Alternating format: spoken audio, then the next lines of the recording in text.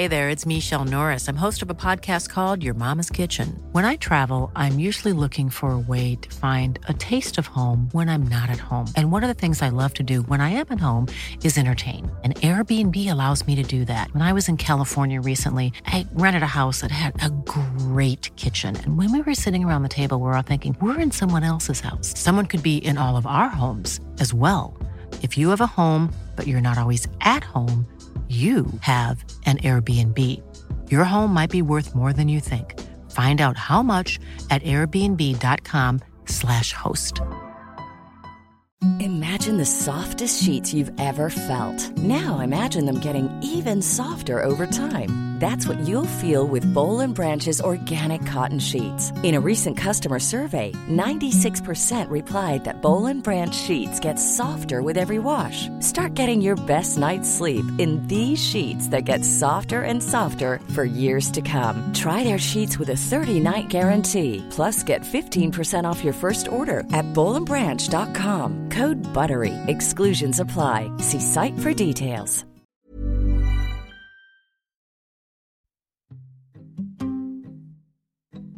Last week, we left Jane praying after having heard Rochester's voice calling for her. Chapter 36 starts the next morning. Jane is set to leave to try to find Rochester. Jane waits for St. John to leave Morehouse before she will even leave her room. He's finally leaving to go visit those friends in Cambridge, but he leaves her a note saying he will pray for her and that she will see the light and marry him, or risk going to hell. She all but dismisses the note and then leaves later that same day, heading for Thornfield. It takes 36 hours to get to Thornfield, and that's not including dropping off her trunk at the Rochester Arms, the local inn, and walking up to the house. When she finally arrives at her old home, looking to find Rochester, the house is gone. It is a burnt ruin, pretending no life and nothing but horror.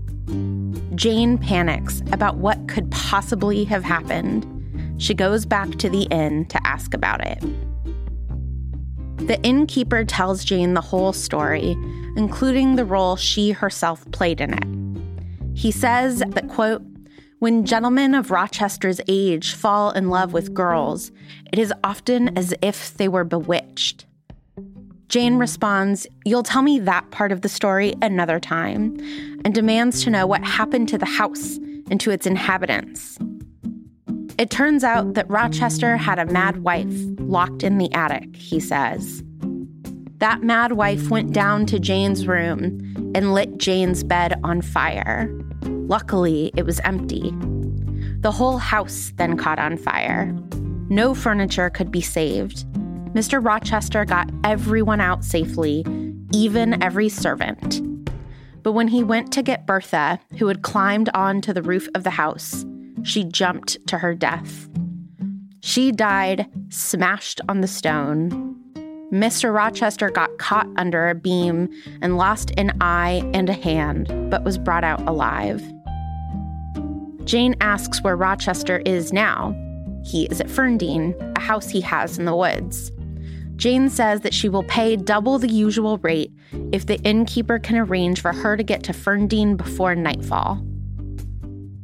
What is conspicuously not said in this chapter is that because Bertha is now dead, Rochester is free to marry whomever he likes. The pesky Creole madwoman is out of the way now, and literally not one person remarks upon the impact of her death. In chapter 37, Jane arrives at Ferndean. She reintroduces herself to John and Mary, the two servants Rochester has kept in his new life. Rochester is waiting for a glass of water and some candles from Mary, but Jane tells Mary that she will bring the tray into Rochester, and goes and sees her master for the first time in over a year. He is blind and confused as to who is in the room with him. Jane only reveals herself to him slowly. Here is Roxanne Eberly on Rochester's blindness and its implications on Jane's and Rochester's power dynamic. So what a lot of critics have always argued about is that these very powerful male figures, and they're usually powerful both economically, physically, rhetorically, they have to be taken down, in effect. And you can almost, especially in Jane Eyre, he is injured in a way that allows Jane to have more agency. And so he must be injured. He must be wounded. This is an aspect of feminist critical readings of 18th and 19th century texts. We see this a lot in Gothic novels as well. So it's also Bronte drawing upon a Gothic tradition.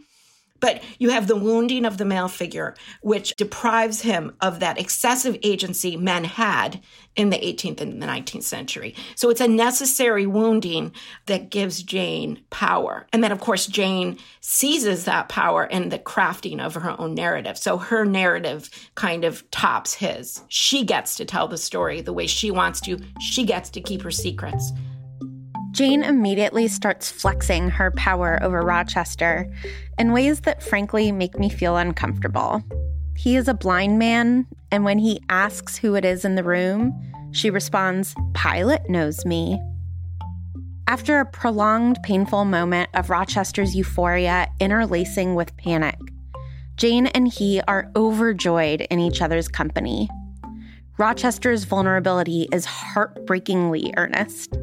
He's worried she isn't real. He's dreamt of her before, but eventually Jane convinces him that she is real by talking about, quote, practicalities.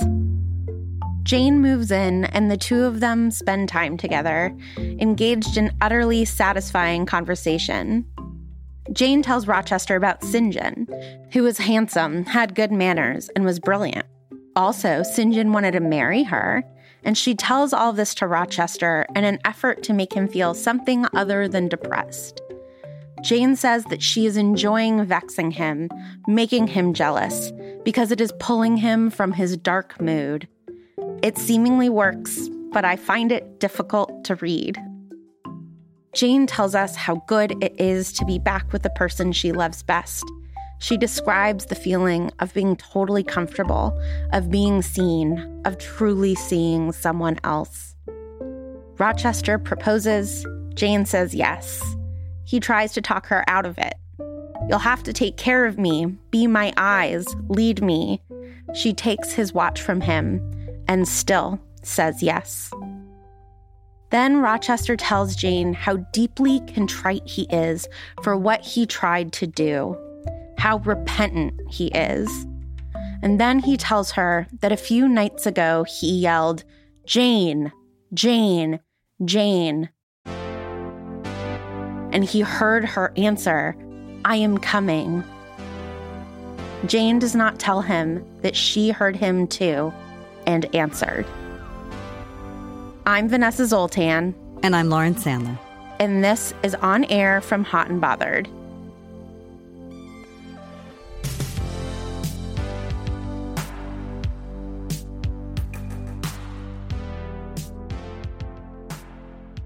Here we are.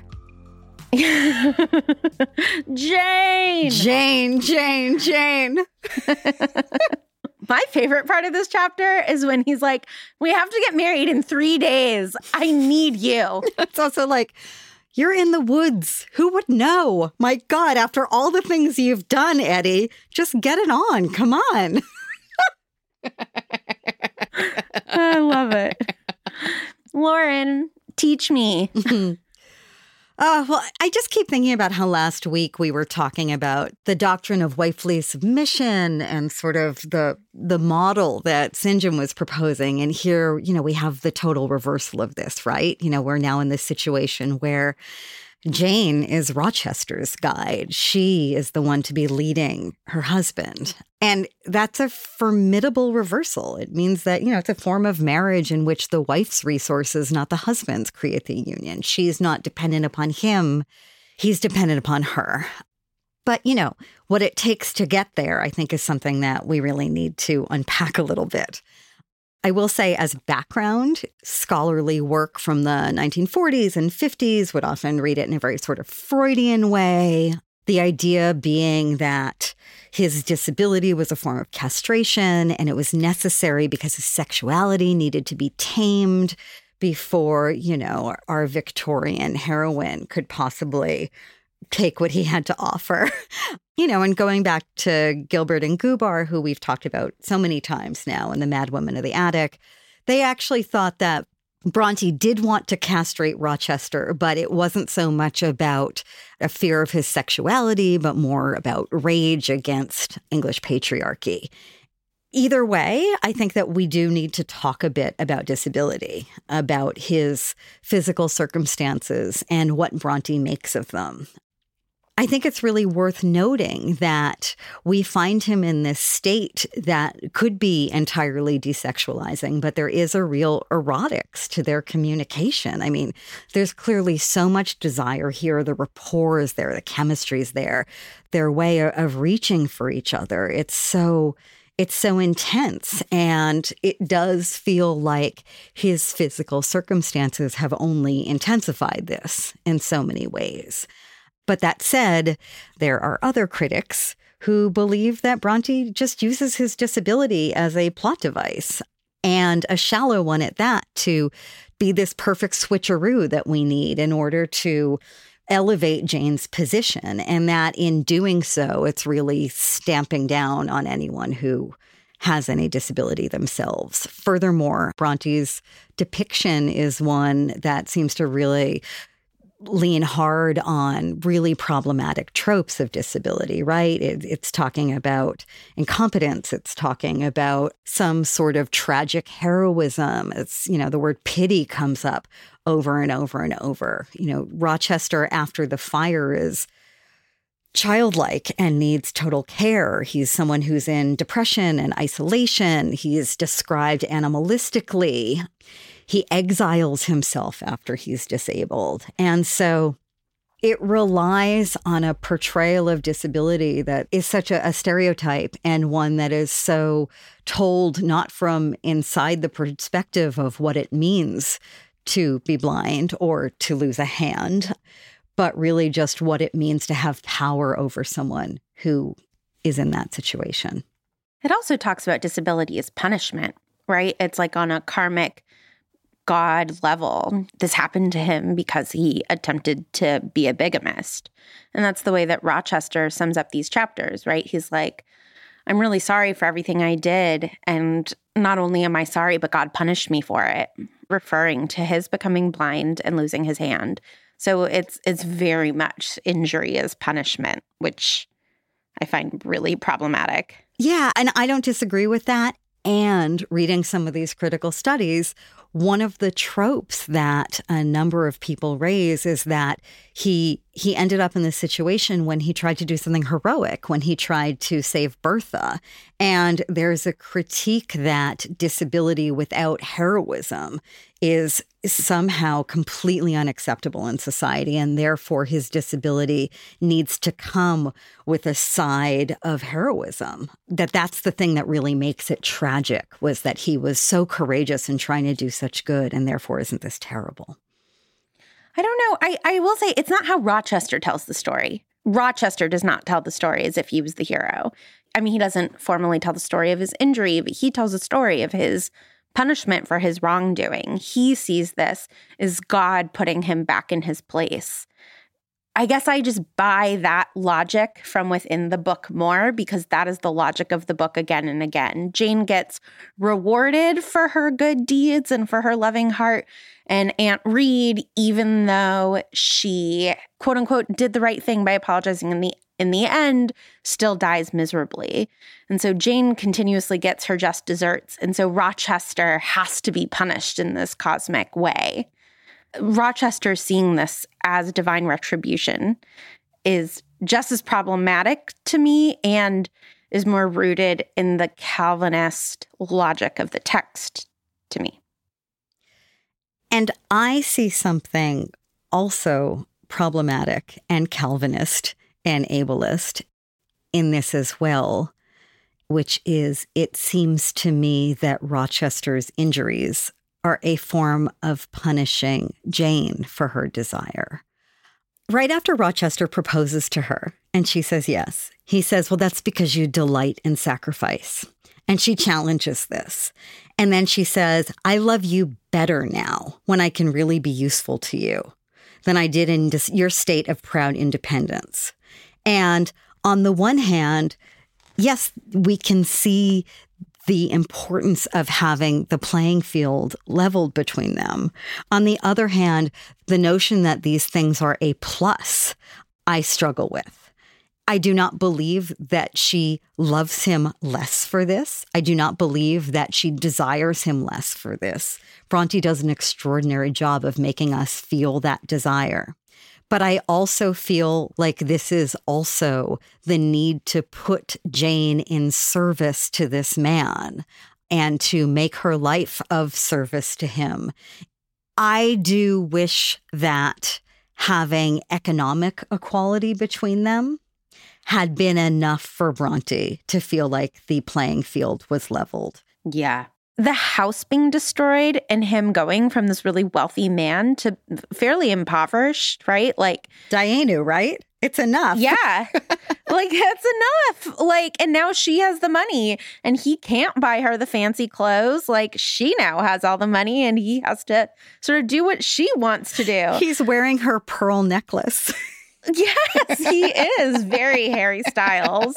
Yeah, absolutely. That would have been enough. I think that Jane gets rewarded for her abstaining regardless of her desire. I do not see this as Jane getting punished for her desire in any way. I think that the book is trying to make the argument that Rochester is getting punished and Jane isn't. And in fact, the problematic thing is that I think that the book is arguing Jane just keeps winning. Jane's now the richer one. And not only that, like, she even has physical power over him. Like, he needs her. And like that is its own fetishizing that is complicated and problematic. And of course, people love to be needed, but this is a different thing. You know, that quote that you pointed us to of I love you better now. Maybe that is in part her just taking care of him and emotionally by being like, no, there's nothing that could happen to you that would make me love you less. And everything that happens to you makes me love you more. But she certainly is like, I love that you're going to physically need to lean on me. And like, you know, they've always been interested in some weird power dynamic stuff. So I want to give it to them and leave room for how complicated that is. I mean, we can parse this and it's worth parsing.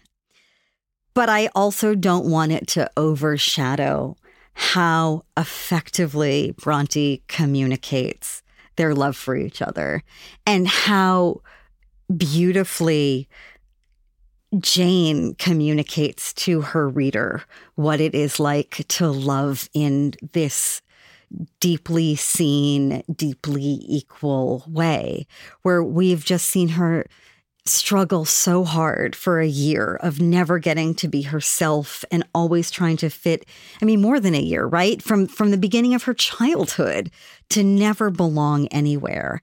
And then we get this sense of belonging when she's with him, and it moves me to no end. I know. I love it. I love it. I'm such a sap, but it's so beautiful, especially after having just read like The Cold Heart of St. John. To like now hear her heart articulate these things is so satisfying. And it's amazing. We feel it in the dialogue. We feel it in the descriptions. It's like there's blood running through her veins again. It's like her pale cheeks are finally flushed, even though they're never described that way, right? We feel her so much. And honestly, I don't think it's cliche at all, the way that Bronte writes this. I think it is so specific. It's so closely observed. It's so well realized that I think it's just amazing. And I would love to read a few lines that we can just pick apart a little bit, because there are these few lines that to me just represent what true, deep, companionate love means more than maybe almost anything else I've read in literature, which, since I can be so cranky about this book, this is a real thing for me.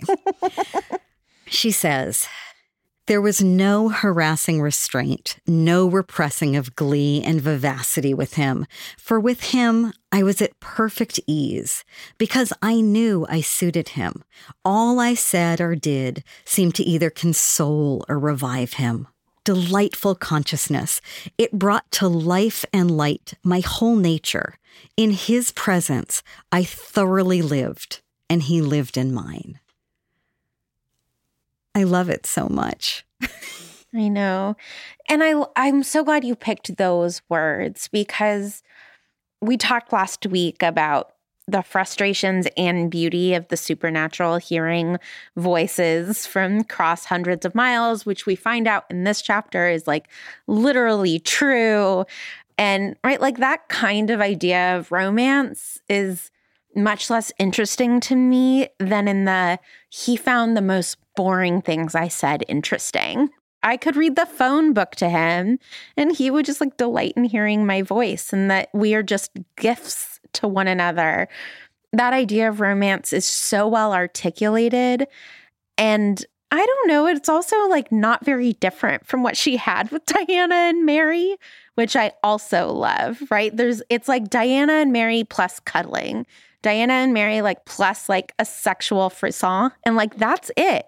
She described the delight in studying with them and talking about books with them in similar language, and I think that's part of what I adore about it. And I just want this for her. This is a man who has like a bottomless desire to be in her company, and this is a girl who's been alone so much. And it goes back to that first thing you said that he said that was so hot, of what do you think? He cares about everything she thinks. It's amazing. And it makes the things that I get really wincy about, really cringy about, like the number of times that she calls him master before she's even with him, just in her head calling him master. Like, all of it makes me feel so skeezed out until I encounter these lines. And then it really feels like, you know what, honey, if that's what does it for you, great. If this is you being your unrepressed self and feeling so embodied and so seen and just easing into what love feels like, sublimate whatever you want. But that is just A-okay with me.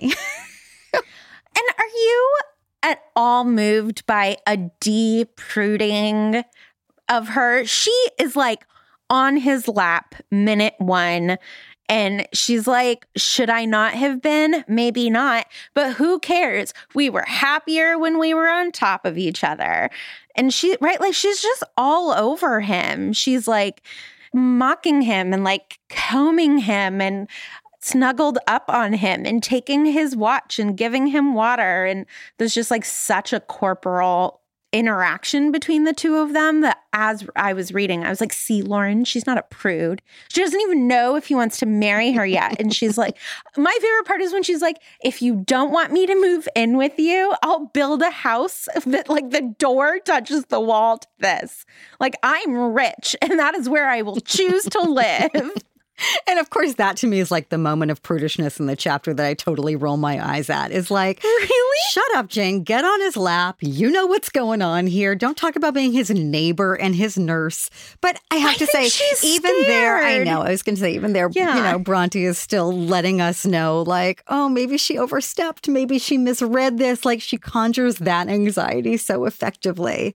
But yeah. I mean, you know, I also think that their flirting was the catnip in the beginning. And man, do we get it here, right? I mean, that moment where she says, I see I have the means of fretting him out of his melancholy for some time to come. You know, this notion that she's just going to like bewitch him and vex him with nothing but repartee and wit and almost a sort of sexual torture. It's delicious. And it's also interesting because, you know, you read that line before about how the innkeeper observed, I think accurately and damningly, that when, you know, older men fall in love with these barely legal domestics, children. Yeah, you know, they get bewitched. And I think that we do see that over and over and over. And that can be my rant for a different day. Lord knows we've already heard it on this podcast before. But it really is in these scenes that it feels like, yes, she does bewitch him, but it isn't his age. It's their verbal sparring. It's their excitement about each other. And yeah, Do I wish she wasn't his fairy? And do I wish he wasn't her master and all of those other play acting moments? Sure, but I definitely get to the point in this chapter, which is like, honey, whatever gets you through the night, I am A-okay with it. Well, he's also her eagle and she's his starling. So, you know, there's all sorts of weird pet names, no pun intended, throughout this that I'm like, not how I would flirt, but good for you.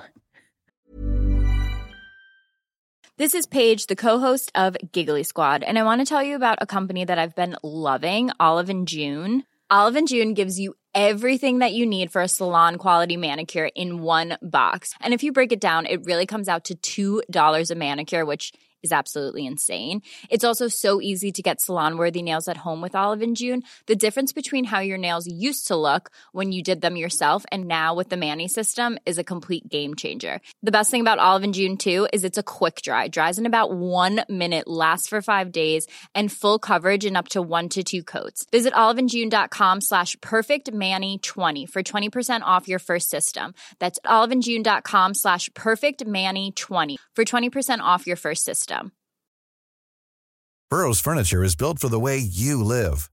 From ensuring easy assembly and disassembly to honoring highly requested new colors for their award-winning seating, they always have their customers in mind. Their modular seating is made out of durable materials to last and grow with you. And with Burrow, you always get fast, free shipping. Get up to 60% off during Burrow's Memorial Day sale at burrow.com/ACAST. That's burrow.com/ACAST. burrow.com/ACAST.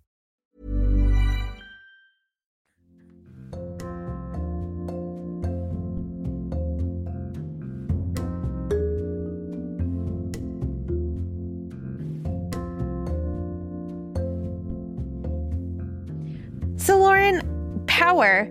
Our darling Bertha, she claimed her power. She burnt down the whole fucking house and opted out of this life, right? It was not spending another moment locked in this attic. You know what I think is amazing is it's not just that she burned down the house in the present tense. It's this house that was built on empire, that was built on the slave trade, that was built on sugar, that was built on all of this historic wrongdoing that leads her here. Every stick of furniture, the ramparts, there are ramparts that burnt, right? But seriously, I think that all of these objects inside the house and the house itself are so both literally and figuratively representative of all that is wrong with England in these ways. And she is the one who had the power to burn it down. And I just think that's exquisite. I do too. I freaking love it. So can we analyze, though, exactly what it is that Bertha does? Because I think that you're 100% right? She is just like lighting patriarchy on fire here.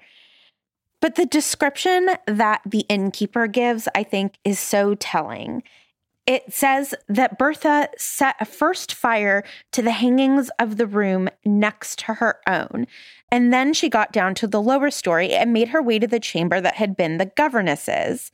She was like she knew somehow how matters had gone on and had a spite at her, and she kindled the bed there. But there was nobody sleeping in it, fortunately. The governess had run away 2 months before. Now, we know that the innkeeper is wrong on the details, right? Bertha definitely knew what was going on. She went down and ripped up Jane's veil. Not only that, Jane was brought up to her chambers in her wedding gown. So, it's not maybe Bertha knew. It's like she knew. And it's also not lucky that Jane wasn't there. We know that Bertha is cognizant of whether or not Jane is in her bed. Bertha takes a candle and goes right up to Jane's face and blows out a candle in Jane's face, acknowledging Jane. So clearly Bertha knew that Jane wasn't there. So this was not an attempt at murdering Jane, which is how the innkeeper is reading the situation. I'm wondering what you make of what Bertha does before the whole house is engulfed in flames and she jumps to her death. So first, she lights the tapestries on fire. And it's the tapestries that were hiding her, right? Like Jane, when she was there with Mason bleeding out, didn't even know that Bertha was behind them. They were the bookcase that swivels. They were, the thing that obscured her and hid her from the world. They also, to me, feel like, I'm picturing the tapestries and the cloisters. Like they also feel like they're representative of this sort of old Anglican style. And then she marches right down to Jane's room and lights the bed on fire, knowing that Jane isn't there. So let's talk about this, because if she knows that Jane isn't there, why does she light the bed on fire? I have one thought. I don't know how good this thought is, but I'm going to throw it out there, which is that whatever was left of Jane, which meant everything to Rochester, was probably that bed. I imagine that he probably would pace in that room, lie on that bed, sit on that bed, find some way of communing with all that was left, which was the pearl necklace that Jane left behind, the elements of the bridal trousseau, and the bed in that room. And I think that we could read this as Bertha trying to symbolically burn Jane down, but I actually think it was Rochester that she was trying to punish. I think that she was trying to eliminate his last shred of happiness, his last way of possibly communing with what he lost. I don't know. What do you think? Yeah, I love that reading. I mean, the other thing that I can think of is just like, it was supposed to be her room. Mrs. Fairfax says at the beginning of Jane's stay at Thornfield, I gave you one of the family rooms because they are more comfortable. And we also know it's very close to Rochester's room. Jane hears Rochester's bed being lit on fire, and right, like the rooms are close to each other, which leads me to suspect that maybe this would have been Bertha's room. His husband and wife did not share a room. And so it's like, screw you, this was supposed to be mine, right? Like, let's burn down the barriers. Let's burn down the thing that was supposed to be mine. Let's burn it all down.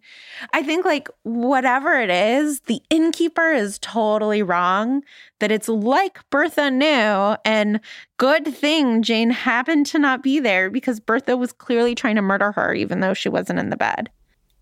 And I'm interested in this unreliable narrator reaching for this thing that we harp on about women, which is the sort of catfight, the jealousy between other women.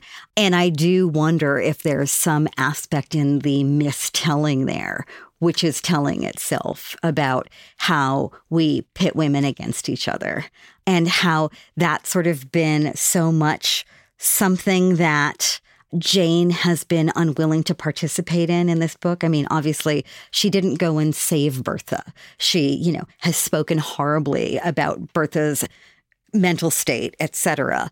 But she never blamed the wife. And this notion of the mistress and the wife despising each other and that being where the real friction is instead of laying fault on the husband, Bronte and Jane don't fall for that trap. And so I wonder how much this is just the way gossip works, is the way that people tell stories is about the catfight. Yes, I think that that's exactly right. And the other thing that we know that he says, right? I mean, he's big on commentary, this innkeeper.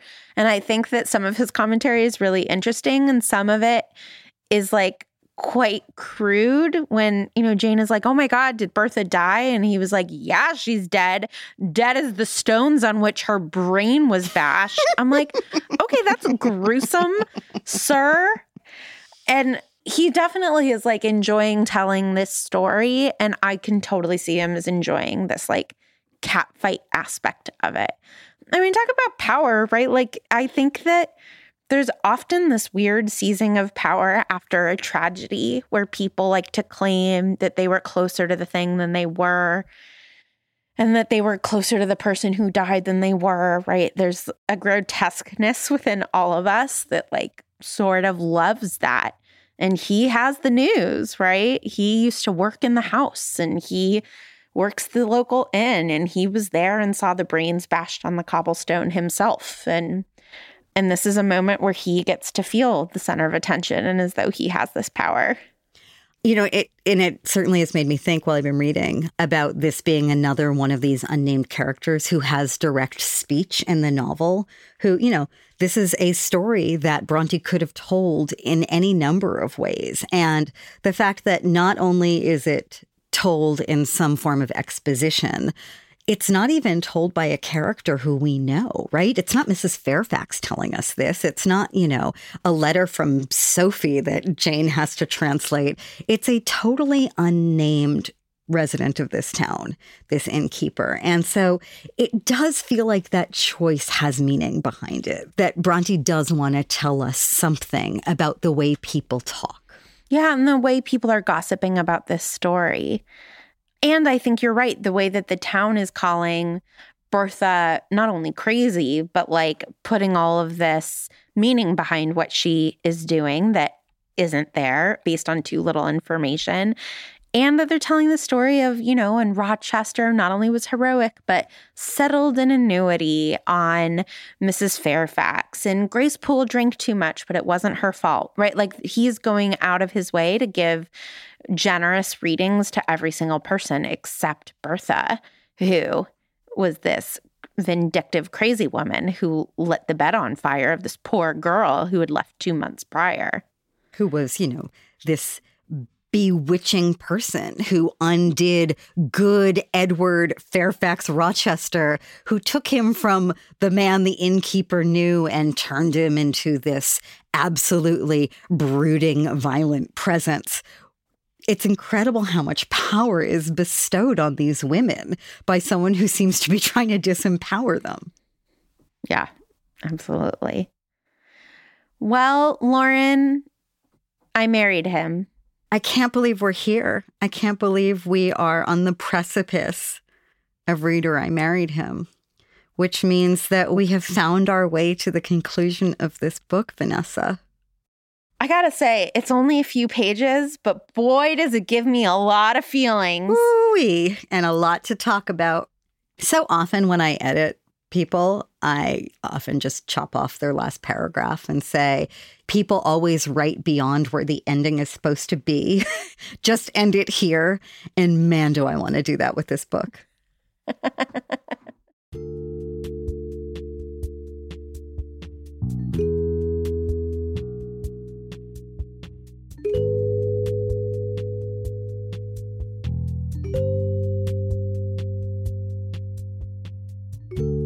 So we wanted to talk a bit more about disability, both Rochester's and as we sidle up to the conclusion of Jane Eyre, about how it traces back throughout the book. And it would be hard, perhaps impossible, to find a better person to call than Martha Stoddard Holmes, who's a professor at California State University at San Marcos and who has published extensively on Victorian representations of disability in literature, notably her book, Fictions of Affliction, Physical Disability in Victorian Culture. So let's give her a ring, shall we?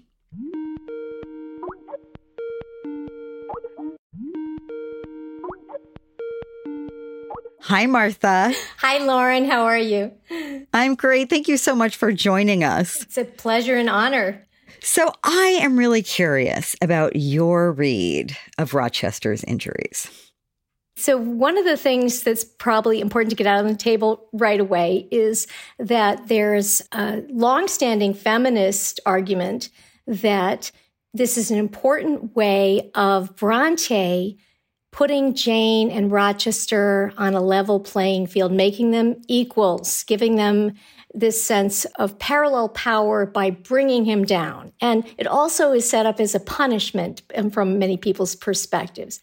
I also think that we might want to think about the fact that that assumption that this is something that would bring him low enough to be on a par with her is based on an idea that disablement is bringing one down in one's social position, in terms of one's sexual agency, in terms of power on various levels. And I think it's an assumption that we need to think very critically about, especially since disability is this identity that we are all going to inhabit if we don't already, if we live long enough.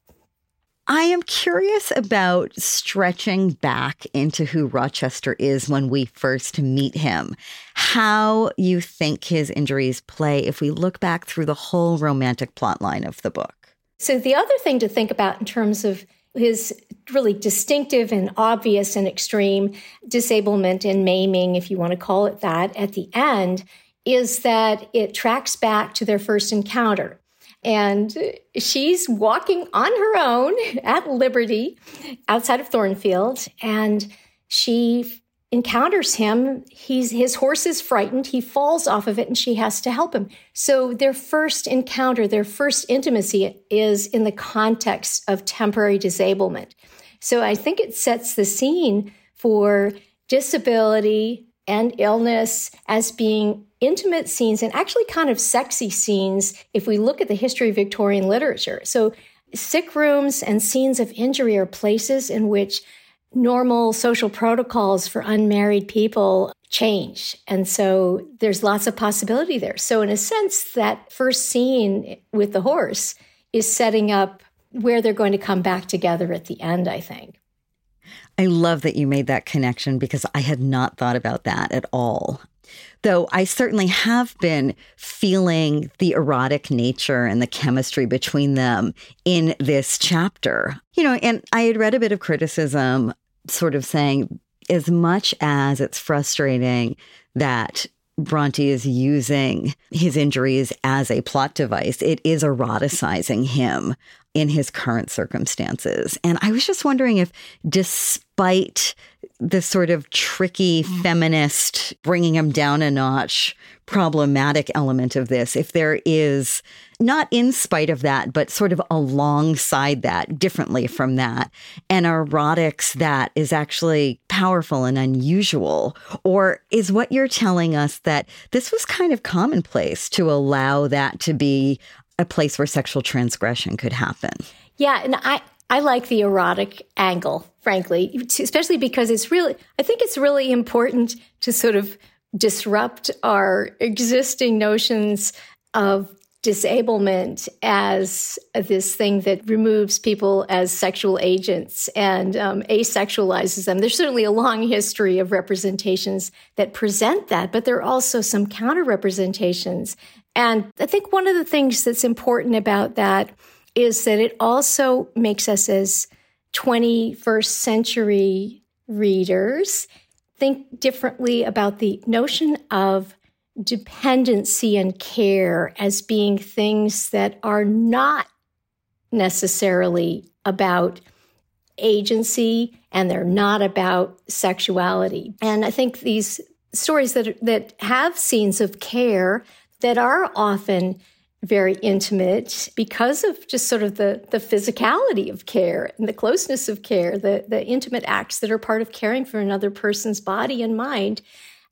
These are not seen with the same anxiety that I think we might approach them with. And so the idea of having to be taken care of may be really scary for a lot of people. But I think for the Victorians, who had many fewer ways of mediating between scenes of care. People didn't necessarily get sent away to hospitals to get taken care of. When they were ill, when they were dying, people would die at home, be cared for at home. Dependency was much more a fact of life, and it was less scary. So the fiction of independence wasn't so dominant. It wasn't so associated with being a person of value and a person who had sexual agency either. So it's interesting. I feel like you are conjuring Helen's deathbed scene somewhat and the experience that Jane has getting into bed with Helen, which is a scene that we've discussed for its erotic power, potentially. I'm so curious what you think about that. Oh, definitely. And so obviously that is this formative relationship that she has. And my students are always interested in the ways in which that relationship is sort of gone. It was like we get vague reminders of how Helen is sort of with Jane still in some sense. But that really powerful scene just disappears. But I guess you could say, in a way, it is part of what Jane learns that she ultimately brings back to finally resolving her relationship with Rochester. And so this is this really important place where Jane learns about love and unconditional love and also care in the context of that sickbed. And so I think it's very important. You're right. So when you encounter bias, which I'm sure you do all the time in most works, I'm really curious if you feel like it's incumbent upon us to be generous to authors, to forgive what is or is not within an author's direct experience while also reading critically, or if there's actually some thorny, unforgivable material that thinking about a historic era simply doesn't just give a pass to. And I wonder especially how you navigate that with books that you love.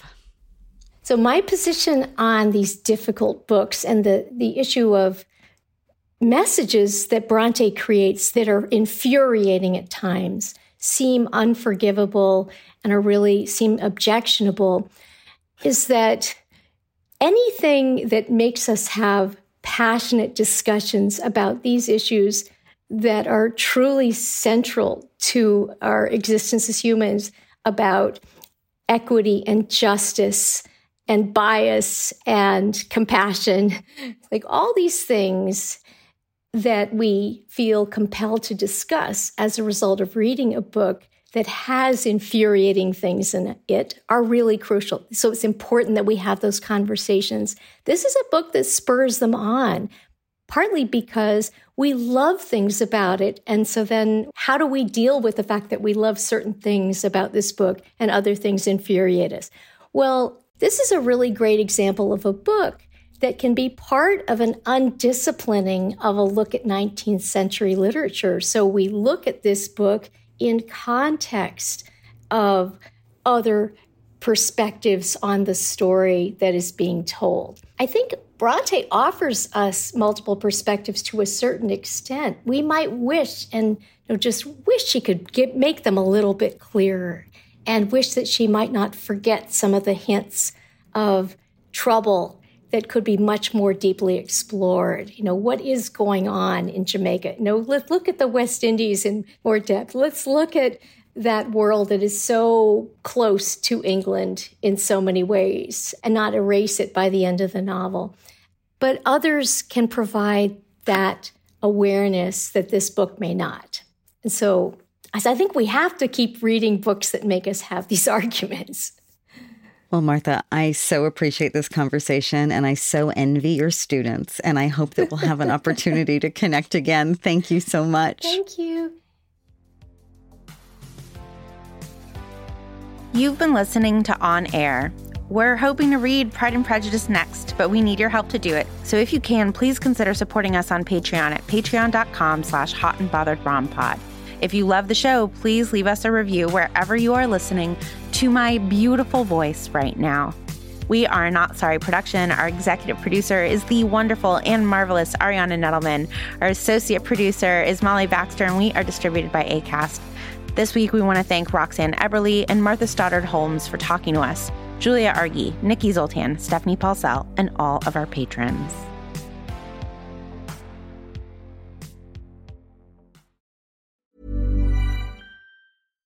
Mom deserves better than a drugstore card. This Mother's Day, surprise her with a truly special personalized card from Moonpig. Add your favorite photos, a heartfelt message, and we'll even mail it for you the same day, all for just $5. From mom to grandma, we have something to celebrate every mom in your life. Every mom deserves a Moonpig card. Get 50% off your first card at Moonpig.com. Moonpig.com. Want flexibility? Take yoga. Want flexibility with your health insurance? Check out United Healthcare Insurance Plans. Underwritten by Golden Rule Insurance Company, they offer flexible, budget-friendly medical, dental, and vision coverage that may be right for you. More at UH1.com.